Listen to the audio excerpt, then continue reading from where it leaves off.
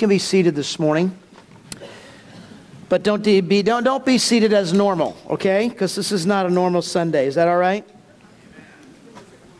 Bear with me as I have a little cup of warm water, dealing with a little bit of a scratchy throat. That's all right, right?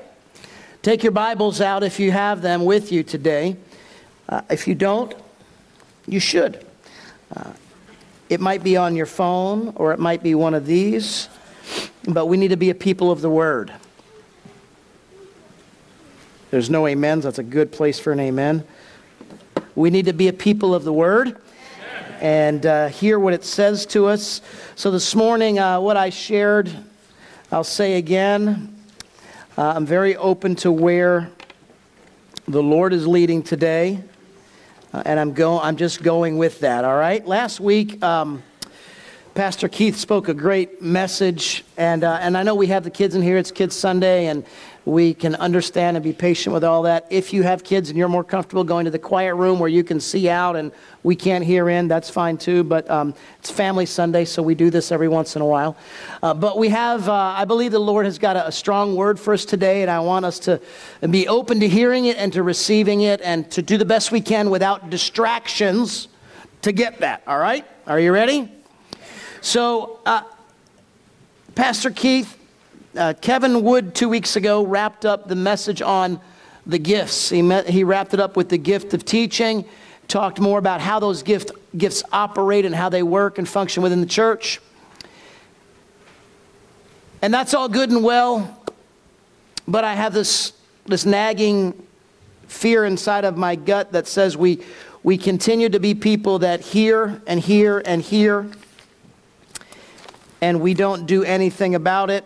So our faith becomes very much based upon theory instead of reality. And I think there's a lot of Christians in the church today that until you test the claims of Jesus, in Luke chapter 14, when Keith preached, whoever finds his life will lose it, whoever loses his life for my sake will find it. The only way you or I will know if his claims are true is if we put them to the test. So I want to really challenge you to put to the test the Word of God that you're hearing, but to also make sure you're getting into the Word, because if you're only getting fed once a week, then that's a problem, right? As Keith brought up an example of that, and I think it was Andrew that was going to eat once a week, and Sean that was going to be able to have a meal every day, whatever he wanted. The Word of God feeds us. But I want to challenge us this morning with something, as I alluded to earlier when I was speaking. God's been kind of wrecking me inside, and part of it was the journey of going and serving in the Bahamas and seeing what's going on in the Bahamas and seeing the horrific atrocities and the tragedy that people are going through. But I also realized, just talking with my wife over some of this, when you see those visuals and those pictures of how bad things were, some of you have that in your life right now, of emotional stuff and baggage and mess and heartbreak. Maybe it's physical issues you're going through. Maybe it's financial. Maybe it's relational. Maybe it's addiction. Whatever it is, those messes, we all go through tragedy in life.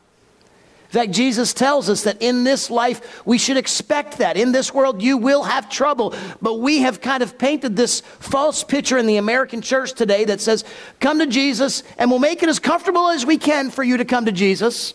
And we'll have our nice, neat, tidy package service in a nice little tie it with a bow so it's not too uncomfortable for you. And come to Jesus just as you are and everything will be just fine. Well, that's just not the way it is. Jesus says, come to me and give it all up and forsake it all, and then you can be a follower of me. And so this has been going through and not unfamiliar passages of Scripture with you this morning, but I'm going to read something very familiar. Found in Luke chapter 14, and I think that Keith alluded to this or preached on some of it last week, leaving all to follow Christ. Now, Luke chapter 14, look in your Bible, verse 25. Now, great multitudes went with him, and he turned and said to them, if anyone comes to me and does not hate his father and his mother and his wife and his children and his brothers and sisters, yes, even his own life also, he cannot be my disciple. Well, certainly they don't mean hate, and we certainly, that makes us uncomfortable. We shouldn't hate anything. And we're going to unpack that over the coming weeks. What does it mean to really despise these other things, to be able to put Jesus first, things and or people. If you're not willing to take what's nearest and dearest to you and kiss it goodbye, plain and simple, you can't be my disciple. We don't like that. And I confess to you as a pastor here in America for many years that I don't like to preach that because it's uncomfortable for you. And I know that you might leave and you might be upset with me and you might say, I'm not going to that church. I can go to another church where they're nicer. Right? Some of you are already checking out. Stay with me. Stay with me. I believe God's taking us to a deeper place, church. I really do. And it scares the mess out of me. I'm scared. Because it's not what has been ingrained in us in our culture for decades and decades and decades. But there's something wrong with the American church because today by the thousands people will go home, including me. I'll do this and I'll sit in front of my big screen fancy TV and I'll watch football and I get all excited about it. People will scream and cheer and raise Cain for their team for hours today. But we'll get disgruntled and disenfranchised and frustrated if we have to be in church an hour and 16 minutes instead of an hour and 15. If we stay an hour and a half, which you probably will today, so just buckle up and get ready, then, oh man, I'm going to go to another church where they can be done in a little bit better time because I don't have time for this. And I've bought into that with you to say, oh, let's make it as easy and as convenient and as comfortable as we can to follow Jesus and to get people to come to church. That's wrong. We've missed the mark somewhere. We've missed it. And I've bought into it as a pastor here, and I confess to you of that. And I repent of that before God and before you. It's not right. Because Jesus says just the opposite. If you're not willing to lay aside all your... But we are so very, very comfortable in our chairs today, in our lives today. As I said earlier, gave you some statistics, and I'm going to make sure I verify my statistics. I don't want to be misquoted, but I'll share them again next week. But I'm almost 99.99% sure if you make $50,000 or more combined income, you are more wealthy than 99% of the world's population. I believe it's about 80% of 10,000. Anyway, the point is we're very rich, we're very spoiled, we have been lulled to sleep and apathetic because we're so comfortable here in the American church. Let's get back into the Word. And verse 27 of Luke chapter 14. And whoever does not bear his cross and come after me cannot be my disciple. For which of you intending to build a tower does not sit down first and count the cost, whether he has enough to finish it? Least after he's laid the foundation is not able to finish it. All who see it begin to mock him, saying, this man began to build and was not able to finish. Or what king is going to make war against another king and does not sit down first and consider whether he is able with 10,000 to meet him who comes against him with 20,000. Or else, while the other is still a great way off, he sends a delegation and asks for conditions of peace. Excuse me. So likewise, whoever of you does not forsake, what's that next three-letter word? Thank you. I wasn't sure if my Bible was correct there. I thought maybe a typo. It says all, right? Okay, I was confirming. So whoever does not forsake that he has cannot be my disciple. I am materialistic, just like you're materialistic. Well, no, I don't love my... Listen, we are, in America, all of us are pretty comfortable, and we've become very materialistic. And that's in the way of forsaking all to follow Jesus. I'm not saying all things are bad, but the problem is those things become idols to us, and they become crutches, and they become sources of comfort and convenience that block us from forsaking all to follow Jesus. And God's taking us somewhere deeper. And some of you are not going to want to go. Some of you are going to want to leave. Some of you are going to say, no, it's too much. What that pastor wants or he's asking, or I can go someplace else where it won't be so hard. I'm just going to preach the gospel the way it is, and I'm praying that the Holy Spirit will bring conviction to your heart and transformation to our lives and to this church, because I want to be a part of a community that is really fully living out the Great Commandment, the Great Commission, and is abandoning everything for the sake of the call and enjoying the blessing and the favor of God along the way, but that doesn't necessarily mean comfort. We like to be comfortable, don't we? Here's the biblical truth of... I think that God's calling me as your pastor to lead you on a journey starting somewhere around the first Sunday of November, and we're going to be preparing. So today I was supposed to talk all about small groups and getting you engaged in that and prepared for that and ready for that, and I'm going to try to tie that all in because that is a critical part of this journey.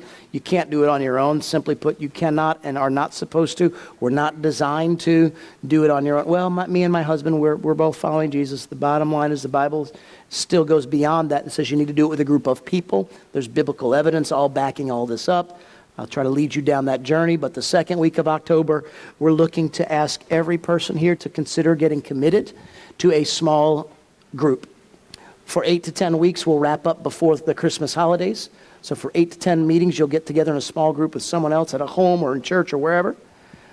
But I'm going to take you somewhere better. I'm going to go against all of the principles of church development and church strategic growth and all that. And I'm going to throw all that crap out the door if I can, to just be real honest with you and just say, look, I'm going to ask you to do something that we're told not to ask you in church. And that's to make a one-year commitment. I know I just said 6 to 8 weeks in a small group yet, but we're leading up to in November. I'm going to take us on a journey that I feel God's calling us to go on that will be you committing to something for 1 year. And that's scary because we're all, I know people can't commit that long. That's too extensive.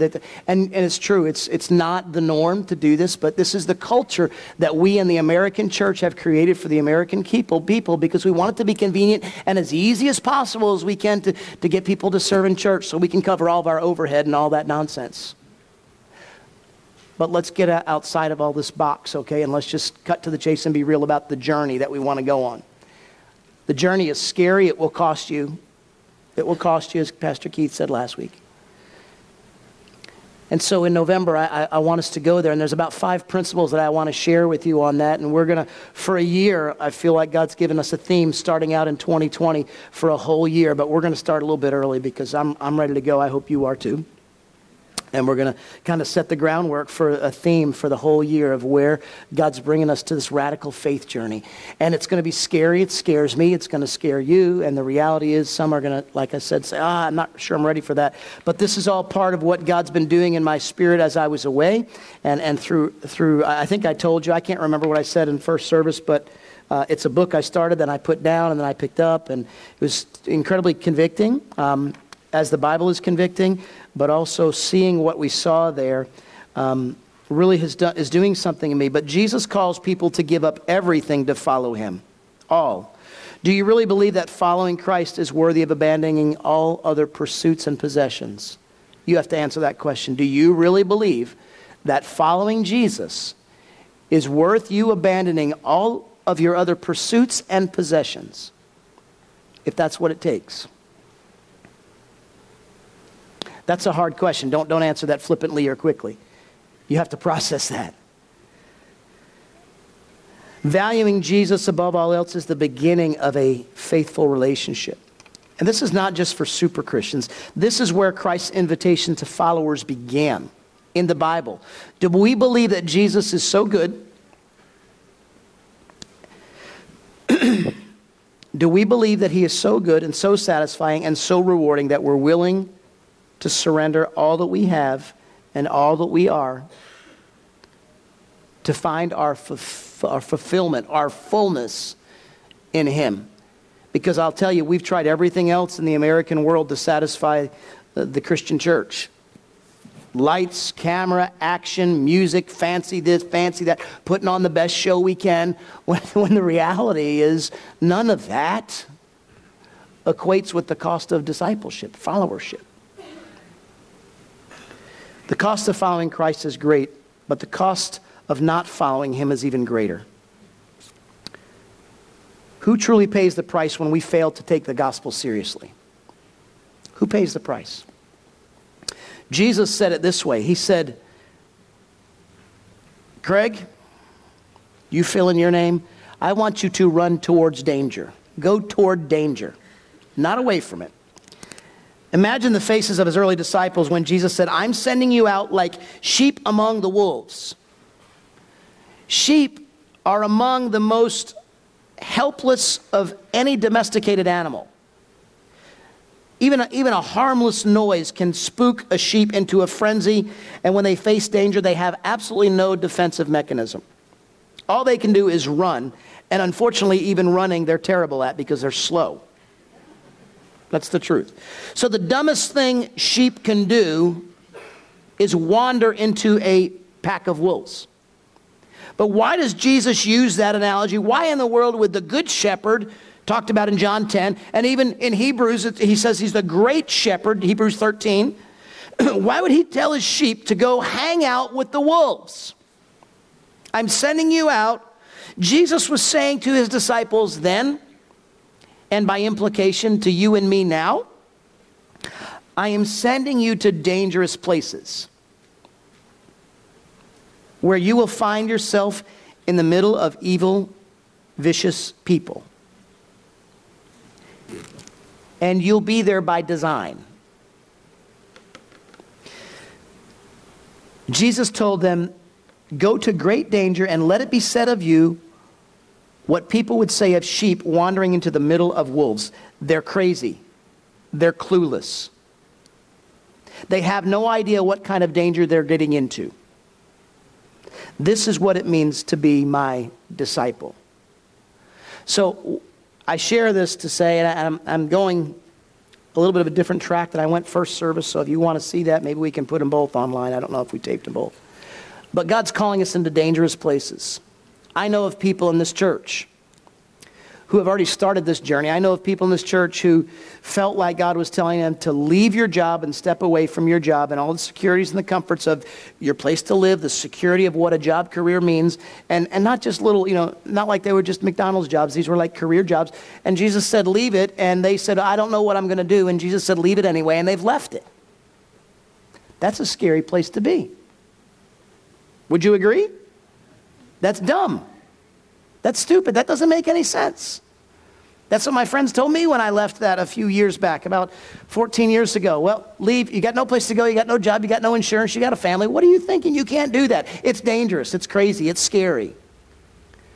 But that type of radical step of obedience is where God is leading and calling us to as a church. And so I want you to begin to pray, and I want you to begin to even pray and fast and prepare yourself now. Just like we should be prepared when we come into the sanctuary. We should get prepared. We're coming into a meeting with the King of Kings and the Lord of Lords. And we come in often with an irreverent spirit and attitude about entering into God's presence. And I hope that you understand my heart. I hope I'm not coming across as angry and all that. My heart is broken for the church, for you, for us. I love you. I love his church. And I have to speak the truth in love, but we should be prepared. So prepare yourself now. Begin to pray.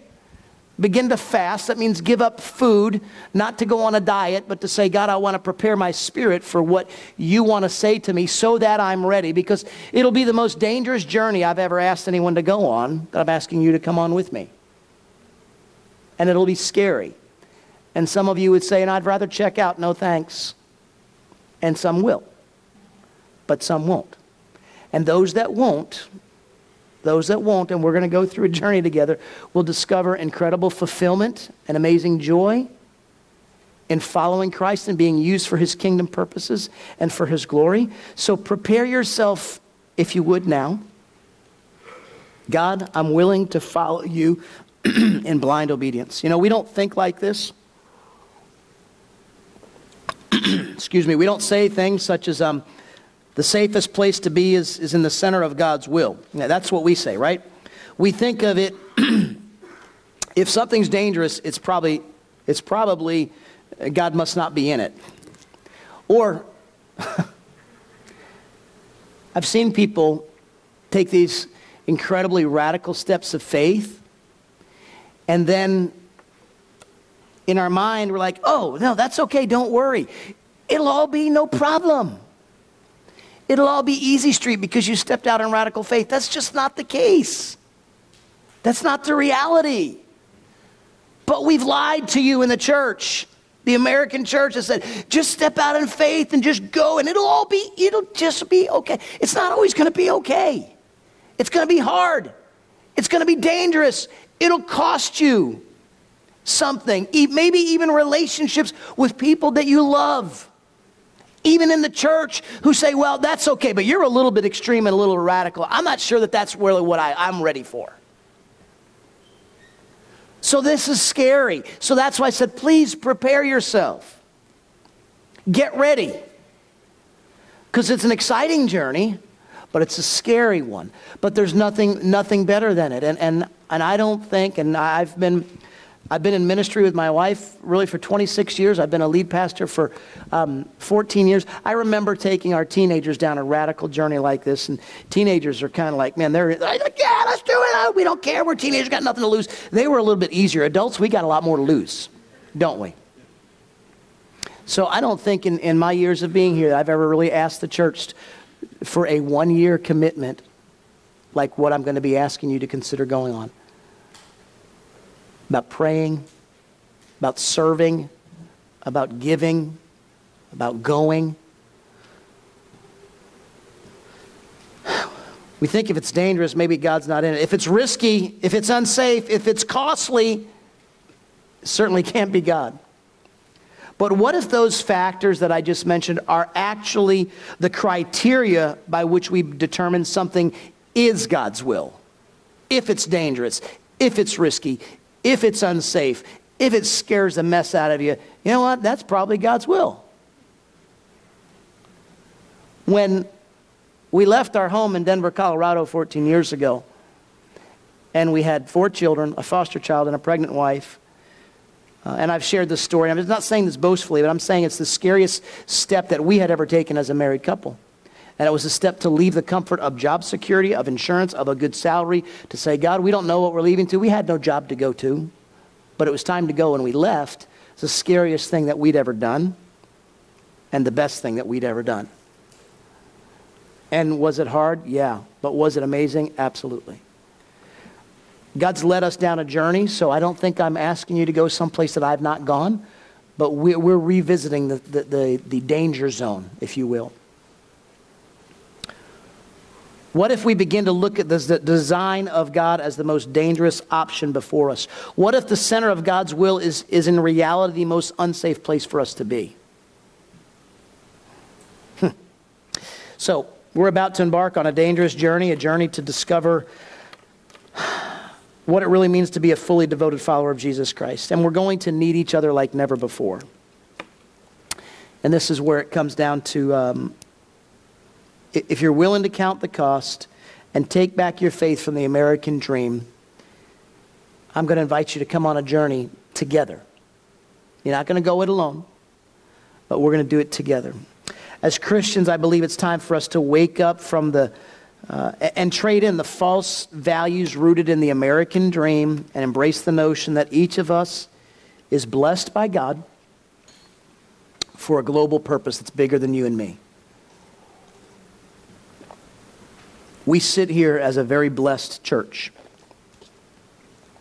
But we need each other, and we need to be connected relationally with others who are willing to embark on the same journey. And like I said, it's not going to be an easy one.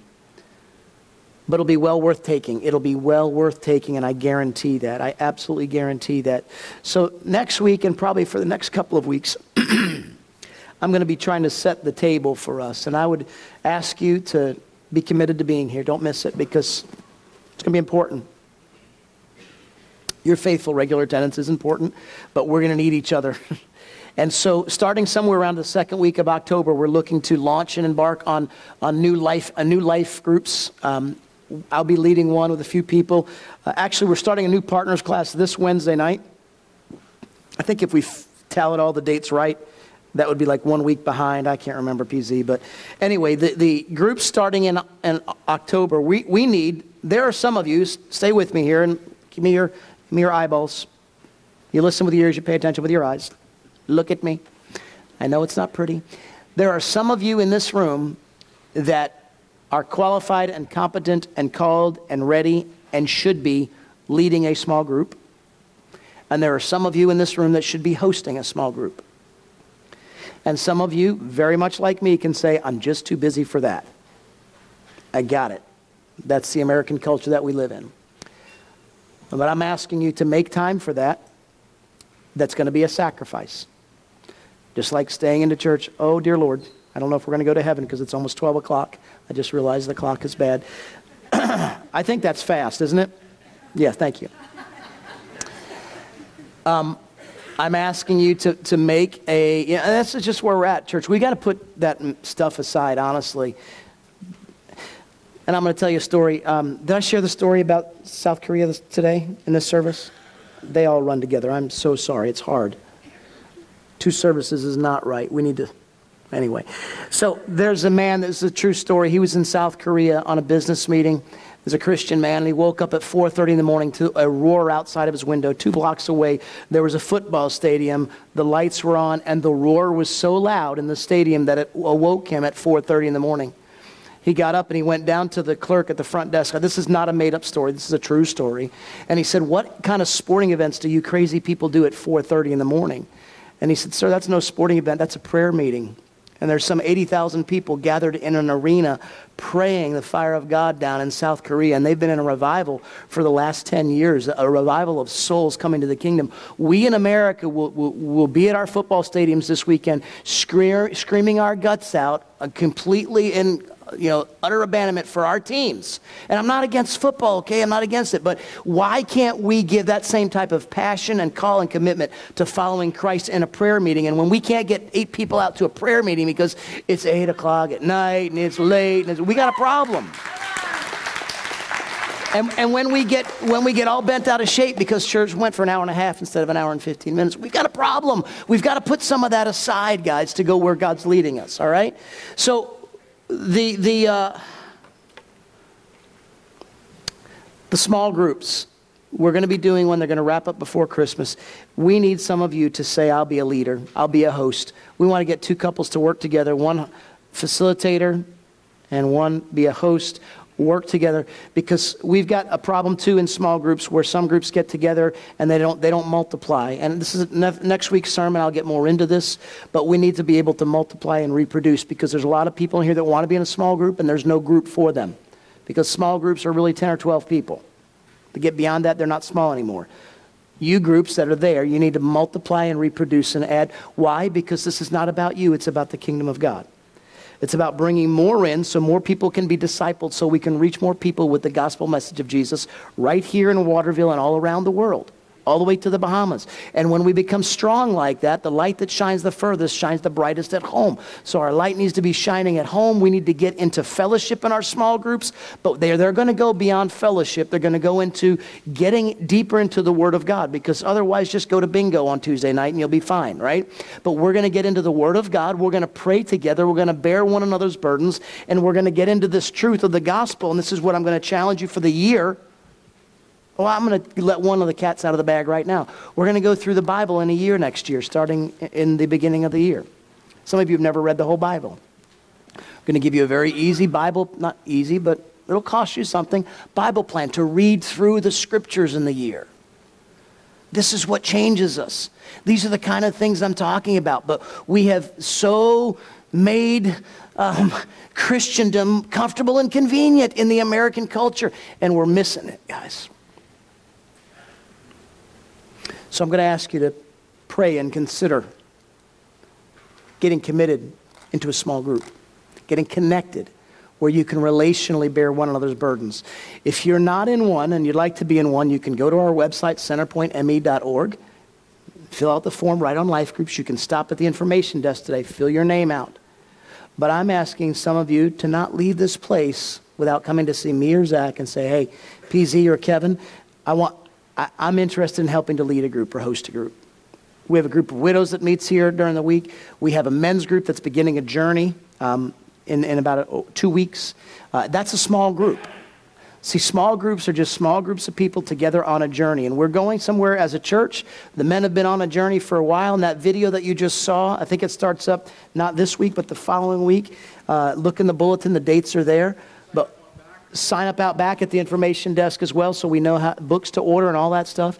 But listen, there's all kinds of little groups. You've got to get connected somewhere, committed to each other. And next week we're going to begin on the 5 priorities and the principles that we're going to be dissecting over the next coming weeks and months. Would you stand to your feet with me this morning? There's so much in my head that I'd like to share, in my heart that I'd like to share with you that there's not time for today, but I also don't want to overstuff you with too much. So I want you to process what I've shared with you today. And I don't want you to leave here. Please don't leave here and slip back into, just business as usual. God's calling us someplace deeper. Every single one of you are not here by chance.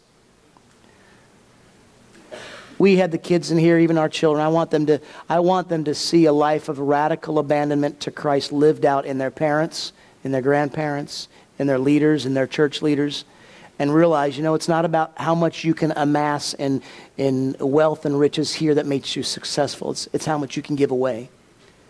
He is no fool who gives what he cannot keep to gain what he cannot lose. I want to get more so I can give more. I want more of Jesus so I can give more of him away. And I can tell you story after story of how God's richly blessing remnants across America, small remnants of people in churches. I can also tell you this. The church in America is going through a sifting right now. There's a lot that's being pruned and clipped, and there's a lot of people leaving churches for whatever reason. They don't like the worship. They don't like the preaching. They don't, whatever it is. But there's a pruning and a sifting going on. And there's a scripture that says that in the last days, many will stand before him and they'll cry out, Lord, Lord. And he'll say to them, depart from me, for I never knew you. And they will say, but God, I know all about you. I've been to church all my life. It's not about going to church. It's not. It's so much more. And I want us to discover what that is together. And I hope that you'll say, let's go on this journey together, Pastor. I'm with you. I'm ready. Scared? Yes. Will there be a cost? Yes. But God's taking us someplace new. So don't leave here today and just switch gears. Okay, yep, just church as usual. Throw that out the door. Let's start fresh. God's bringing us someplace new. Amen.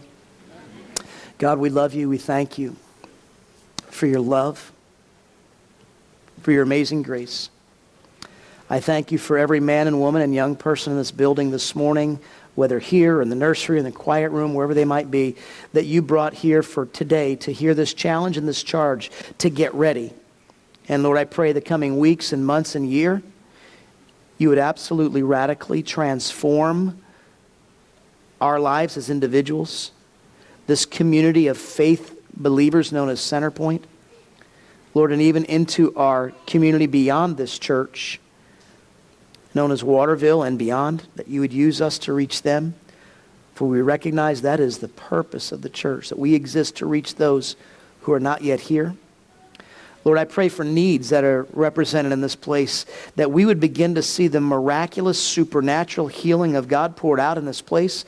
I lift up those that are struggling physically, have illness, sickness, infirmity, disease, and in Jesus' name, I pray that you just bring healing and wholeness to people's bodies. I thank you that you are the great physician, that you said by your stripes we are healed.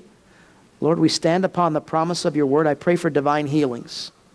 Pray for those that financially are upside down and broken and a mess, that you would help them to make better choices and that you would bless them so that they can bless others. That our hearts should be made right. I pray for those that are in relational crises, marriages or friends or family or parents or children, whatever it is, that you'd bring healing and restoration to your people, Lord. Thank you, God, that you said in your word that your eyes run to and fro the earth, looking for those that you can pour out your blessing upon so that we can be a blessing to others. Lord, may we position ourselves in a place to receive that blessing. And God, we today repent and confess of our sin that has distanced us from you and has kept us from being in that place to receive your blessing. God, forgive us and help us to make our hearts right. Help us to not be so deceived by the American dream that we miss out on what it means to really be a radical, faith-believing, God-fearing man or woman of God. God, lead us and direct us, I pray, by your Holy Spirit in Jesus' name. Amen. Amen. God bless you. I hope to see you next week. Come back ready.